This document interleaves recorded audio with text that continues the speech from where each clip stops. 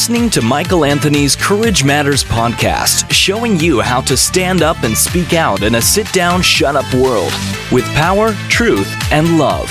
To request Michael for an interview, guest appearance, or as a keynote speaker for your event, click the Invite tab on the Courage Matters app or on CourageMatters.com.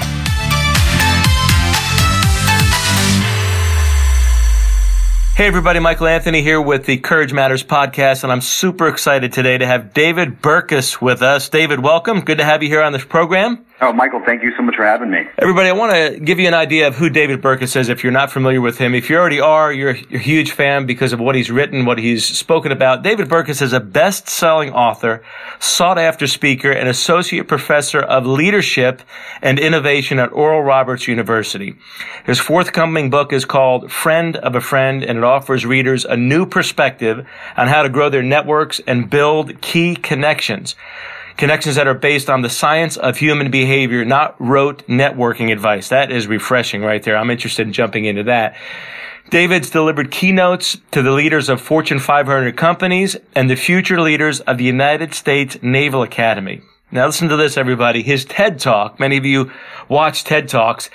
David Burkus' TED Talk has been viewed by over 1.8 million people, 1.8 million times, and you're a regular contributor to the Harvard Business Review. David, that's a pretty impressive bio, and it looks like you're using your platform to try to reach people and help them become better leaders and better individuals, right?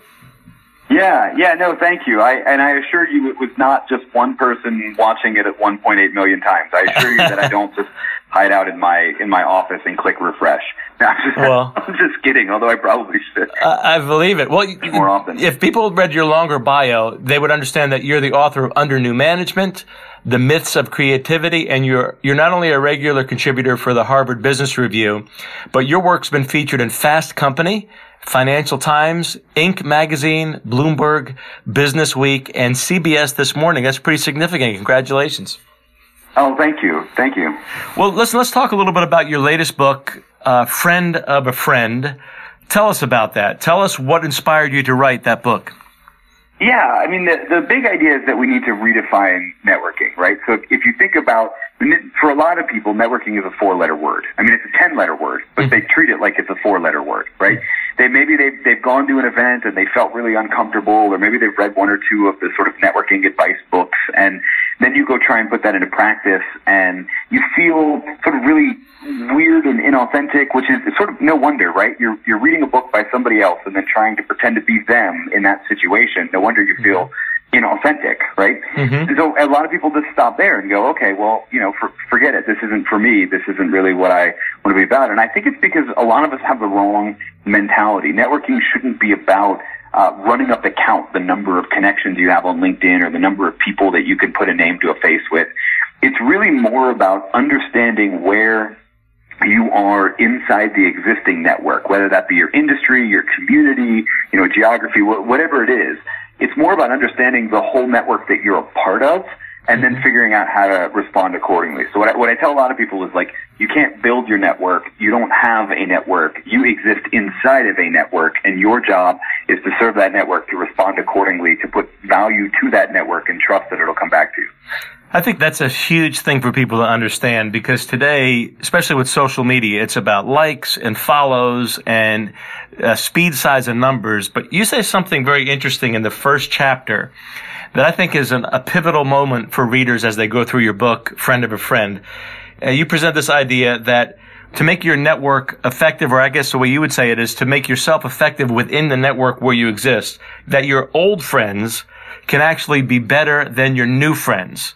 Speak to that a little bit in light of the big push today, speed, size, numbers, more likes, more follows. Speak about the significance of your old friends in regard to having an effective network.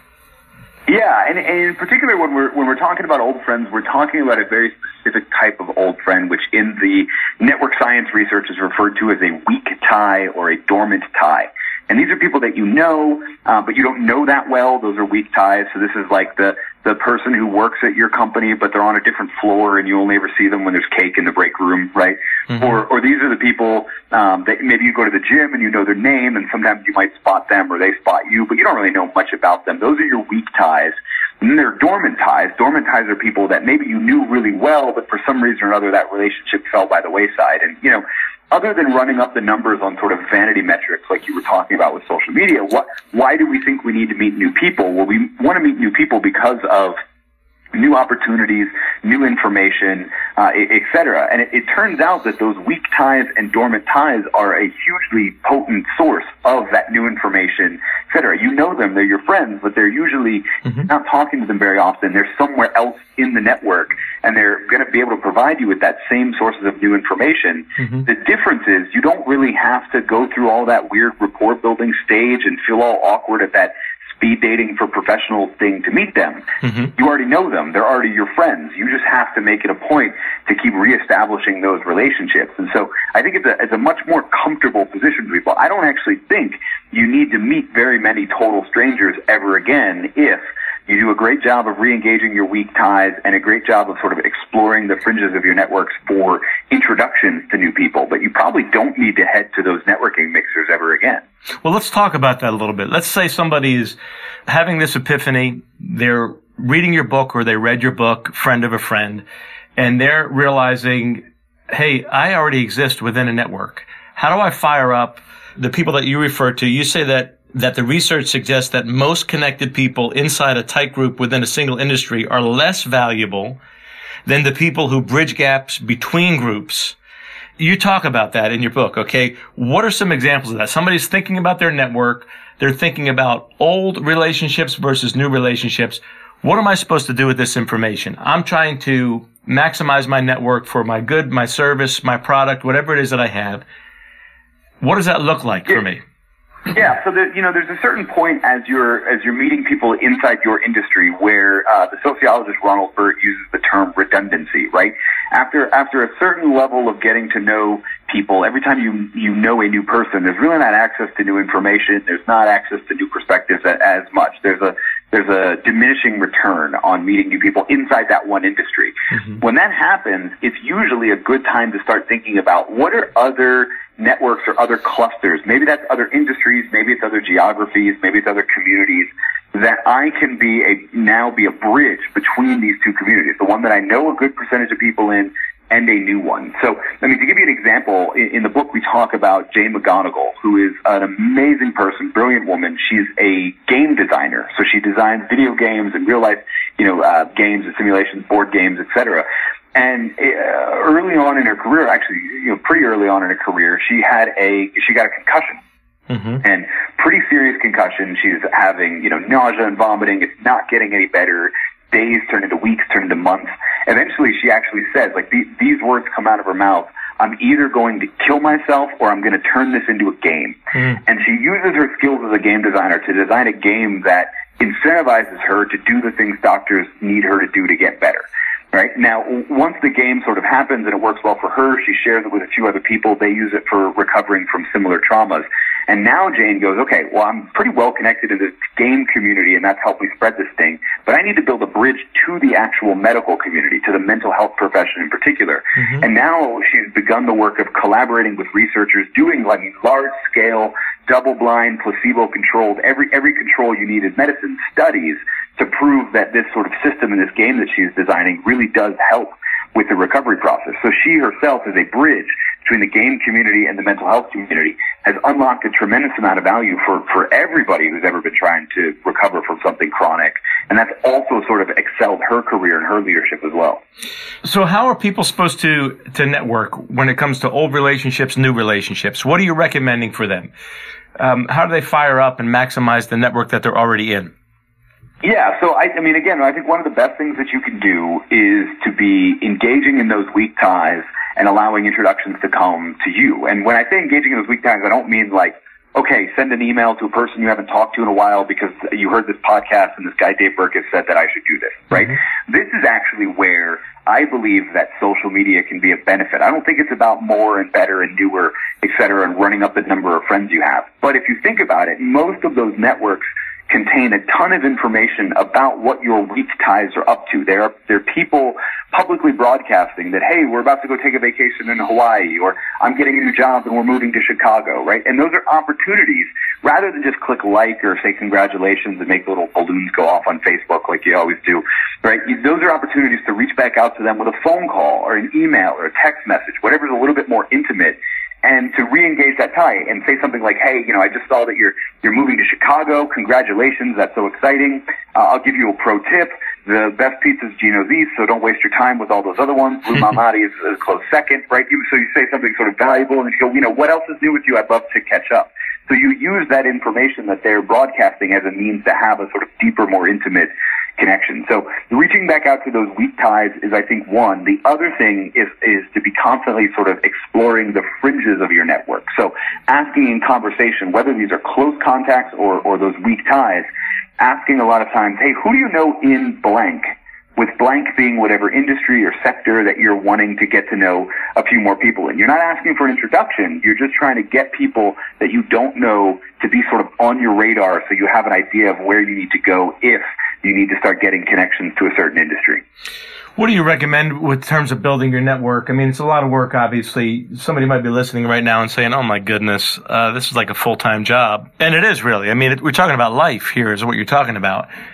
What means should people be using? What are the most effective means that people should be using to expand their network, to build it, strengthen it?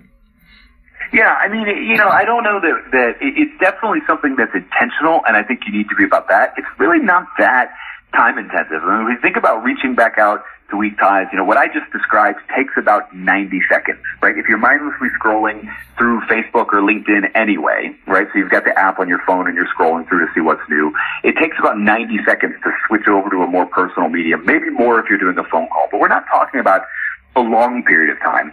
I think the second thing that people need to do is to set aside time to pursue what in the book we call these shared activities, not these sort of rote networking events that sort of feel like speed dating, right, where everybody's just trying to meet new people. Mm-hmm. Engaging in what is the trade association for your industry? What is the charity that most people in your industry support, where you could go and actually volunteer time and meet new people, et cetera? Things mm-hmm. that draw people for a deeper, bigger reason than just meeting people actually tend to get you connected to more diverse people and build a deeper relationship faster. So pursuing those, I mean, that can be as little as, take an hour a month, right? So we're not talking about a huge amount of time. I will say that it's important to have a very intentional mindset. Like a lot of people say, well, I don't want to have this intentional sort of networking thing because then I'll feel inauthentic. Well, try, if you're married, try telling that to your spouse, right? Mm-hmm. Try telling that to your wife or your husband that, you know what? I forgot your birthday. I didn't get a card because I wanted to organically remember. Like that's not going to go over well.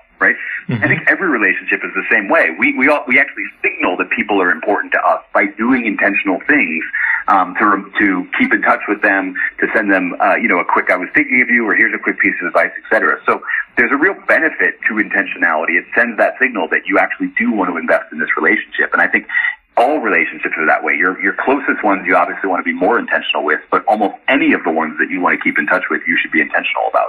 Well, let's talk about this in regard to, it's not as much work as somebody might think. Let's talk about the flywheel principle, all right? You talk about the flywheel principle at work, that it gets easier as you go, building your network. Talk about that a little bit. Yeah, so there's a really fascinating phenomenon in networks that's called preferential attachment. And this is really fancy. I mean, it's like a $15 phrase, right? You can sound really smart at a party. What it basically means is that the people who are kind of towards the center of a network, the people who are the most connected over time, are more likely to have new introductions come to them, right? This makes sense. If you're at a party and somebody walks in the room and they're a total stranger, like you're going to introduce them to the host. So the people in any network that are the most connected, they're more likely to get introduced to new people as they enter the network. Now, what this means is that those people that you look at and you're like, oh, this whole thing just comes so easy to you and you know everybody and you're always getting introduced and going to these, events and all of that sort of stuff. The reason that those people have that is that preferential attachment is now working in their favor. They've put enough effort on the front end. It's almost like, gravitational mass, right? You get to a certain critical mass and things start getting attracted to that thing and suddenly you have a planet, right? Mm-hmm. Or like an investment fund. You put the dollars in on the front end, eventually compound interest is earning you more than what your investment in is. Connections kind of work the exact same way. So if it seems like it's really easy to everybody, to other people, that's probably true because those people have put in the work. And it's also good news for you. It means if you start getting intentional over time, that intentionality will compound, and you can actually scale back how much effort you have to put into it, and more allow people to sort of come to you. Makes sense. It makes sense. Let's go a little bit deeper in that. When you talk about being a super connector in regard to growing your network large enough to be what you would refer to as a super connector network, what does that mean to be a super connector, and how can the average person do that, become a super connector in regard to networking? Yeah, so super connectors are those people at the center of the network, right? This is the fancy network science term for that person that's leveraging preferential attachment. We tend to think about the number of relationships someone can have as maybe an average, meaning like an inverted U, right? So there's an average, and then some people are above average, some people are below, but they all kind of cluster around this normal thing. In reality, as we've been studying the number of connections people have, it actually graphs a bit more like a power law, which is that some people really do have a disproportionate number of contacts than everybody else. And they skew the average. They're actually what makes it look like people that you might be bad at this, because you're looking at the average, and the average is higher than you, because those certain people are sort of skewing the average. So, I mean, that's good news for everybody, whether you're a super connector or not. But again, the lesson is that over time, as you make those investments, especially as you start to be intentional about taking care of the network and being sure to introduce other people to each other. You know, the one trait when I was researching the book that I heard almost every person that I would define as a super connector in their industry, the one trait I heard that almost all of them have in common is that when they're talking to someone, they're not thinking about how this person can help me or even how I can help them. They're thinking about who is someone that I know that this person would really benefit from connecting from. So they're providing a tremendous amount of value just by connecting two people that are in their orbit to each other. And then over time, because they're being really generous with their contacts, more introductions start to come their way too, and it compounds with that preferential attachment effect. Well, that's one of the reasons why I was excited about interviewing you for this podcast, because one of the things I'm trying to do with this podcast is connect people to develop their courage, to develop their leadership capability, their ability to interact with other people with healthy relationship skills. So the things that you're talking about speak right to that. That's why I'm so appreciative of your time here. Yeah, no, you're on an amazing track with that, because I mean, it pays to be a community builder, not just because you're doing great work and that work exceeds you when you build it as a community, but then you become sort of known as that person that is connecting that community. So you're a fantastic sort of case in point in what you're trying to do, and over time it's just going to compound and grow like crazy. Well, that's what we hope. We're trying to bless people. You know, I think that if you give away more than you get, you end up getting more than you deserve from the get-go, you know? So appreciate that. Hey, listen, chapter 8 was really interesting because you talk about the illusion of majority. All right. The benefits of focusing on a few of the right connections and this quote unquote illusion of the majority. Can you talk about that a little bit? Yeah, so this is probably one of the more fascinating insights from the world of network science that we address in the book, which is essentially, you know, humans are tribal creatures. We take our cues on how popular something is, how well known, how connected someone is, etc., based on what people around us are doing. And so if you think about a network and you think about those super connectors that we just described, if they're disproportionately connected to other people, then other people are taking their cues disproportionately from those few people. And so what we've seen over time in studying networks is that if you target certain people and make them active is the fancy network science term for maybe they know or are promoting something, maybe they are subscribing to sort of a certain lifestyle, whatever, maybe they buy a certain brand, like they have an iPhone instead of an Android or what have you. What we tend to see is that even in situations where the majority of people in the network do not actually have that active thing, maybe the majority of the people are actually Android users, right? Yeah, because people are taking their cues off of other people and those super connected people have a disproportionate influence on that. If you target the right people, you can actually look sort of far more popular than you are, right? And so in the book, we talk about a couple people that leveraged this early on in their career. Tim Ferriss is now sort of super popular in a variety of fields, but there was a time where he was only targeting the network of 18 to 35-year-old tech-savvy males, right, which is a very small percentage of the mass audience, but that's all he was concerned with, and he sort of targeted it appropriately. And, we also talk about, it's not exactly popular. I didn't plan this well. It's not exactly popular to talk about Facebook right now. Everybody's a little worried about them. But when they were rolling out, one of the things that they did was they moved very slowly from university campus to university campus. And the reason is that they figured out that they could get market saturation and appear to be the hot, cool new thing on that campus much faster than if they were just going from zero to open to the whole country all at once. And so they very slowly moved from campus to campus to leverage that majority illusion and look like the cooler, more popular thing than they already were. And it paid off. Very few people talk about Friendster or MySpace anymore, except in business history books. Interesting. Very, very interesting. Hey, listen, I have one more question about networking and then a fun question as we start to wrap things up here.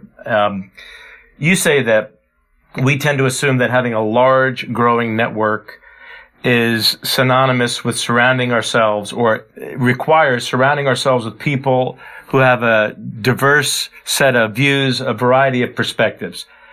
But that's often not the case. And you say that opposites rarely attract. Is that what you're trying to suggest? Yeah, so this, I believe, is one of the most important insights in the book for leaders specifically, right? We know it's 2018. We know that we need diverse perspectives. We need to have people around us who are ideologically, racially, ethnically, gender diverse. We need that in order to make good decisions. We need a diversity of information so we can see the whole picture. Now, I won't say everyone agrees on that. 99.9% of people that if you don't, I can't help you. I got nothing for you. But if you're in that group of people, right, one of the things that was most surprising to me is that often, even when you are intentionally trying to meet new people in order to get those higher levels of diversity in whatever the field is, again, ideologically, gender, racial, what have you, surface level or deep cognitive diversity, what have you, often we end up sort of, because diversity becomes a network problem, we end up not having access to as much information as we think, even when we're trying. And here's what I mean by that. The close friends, the people that are the closest to you, tend to think most like you, tend to have the same opinions of you, would make the same decision as you. And this makes sense, right? Because if someone thinks like me, then clearly they're brilliant. Right? So it makes perfect sense. Yeah. But what happens over time is those people become your source of new referrals, right? So you meet new people through those same people. Who are they referring you to? They're referring you to people that are often a lot like you. And so what we've seen in what we call longitudinal studies done over a long period of time, we see that even when there's a desire for some level of new connections in order to bring in diversity, we end up not getting as much as we think because there's this sort of compounding effect to getting more and more self-similar introductions made. As a leader, one of the things that we really need to do is look at, okay, who are the people I'm talking the most with? Where do they stand on all of these issues on levels of whether it's an ideological diversity or what have you? And what you'll probably find is that you're not actually talking to as diverse a set of people as you think you are. You're talking to a few, but not the majority. And so now we need to start spending a disproportionate amount of time with those people who are different than us so that we hear them more often, so that they become a source of new introductions, and we can actually kind of fight the network effect that's happening, and we can get access to more information. Fascinating, encouraging, practical. David Burkus, you are rocking it, my friend. I got to ask you a personal question. What are you doing to keep yourself from being burnt out as you're looking at all this networking stuff and giving all this great content to people and lecturing, being a keynote speaker? What do you do for fun? What do you do to unwind and keep yourself fresh? Well, I do a couple different things for fun. I've been doing Brazilian Jiu-Jitsu for the last 11 years. It's a fantastic workout. It's sort of like, I describe it a lot of times as full contact yoga. Now say that again. It's called what? It's Brazilian Jiu-Jitsu. Oh, Brazilian Jiu-Jitsu. Remind me not to get into a street fight with you. I know, right? So that's a good way to exercise to keep from burning out, et cetera. I mean, I'll tell you honestly though, the biggest thing that I do is we have a routine in my family when we put our two boys to bed. Every night we ask them, what was the favorite part of your day? And about a year ago, they got old enough to start demanding that we answer that question too. Mm-hmm. So now I basically have to find something that a 6-year-old would find cool and add that to my day every single day so that I have something to tell him at night. Uh-huh. Honestly, when you live your life trying to impress a 6-year-old, you have a pretty cool life. You really do. And so that helps a lot as well. Fantastic. David, your book is Friend of a Friend. How do people connect with you? How do they get the book? Yeah, so the best place to find me would be davidburkus.com, DavidBurkus.com. If you type that into any retailer that you like, Amazon, Barnes & Noble, what have you, you'll definitely find the book. But if you go to davidburkus.com, you'll also find ways to get in touch with me and keep the conversation going as well. Well, this has been fantastic. I really appreciate you blessing our listener audience for the Courage Matters podcast. And would you come back in the future? I mean, we got to talk here for hours and hours. Would you be willing to come back and talk some more? Yeah, no, I'd love that. I'd love to hear people's, I can't wait to hear people's thoughts as they listen to it too and reach out to me. So yeah, let's keep the conversation going. I mean, we don't even talk today about teams and the longevity of teams, the brevity of teams and their value. That's for a whole other day. So, you know, David is a guy you've got depth to you. You're not cotton candy. And that's one of the things that drew me to you and said, I wanted to have somebody of your caliber and depth here on the podcast. So really appreciative of you, David. Wish you tremendous success with Friend of a Friend and all that you're touching as you help people become better relationally, network with real meaning and substance, not just for speed, size, and numbers, because that's what I think you're saying through all of this in genuineness and authenticity. And I think there's a reason why you were chosen as one of the nation's top 40 under 40 professors who inspire. You've been inspiring to me. Oh, well, thank you so much. Thank you again so much for having me, too. My pleasure. God bless you, David. You too. To request Michael for an interview, guest appearance, or as a keynote speaker for your event, click the Invite tab on the Courage Matters app or on CourageMatters.com. If you enjoyed this message, check out Michael Anthony's Bible Teaching Podcast, too.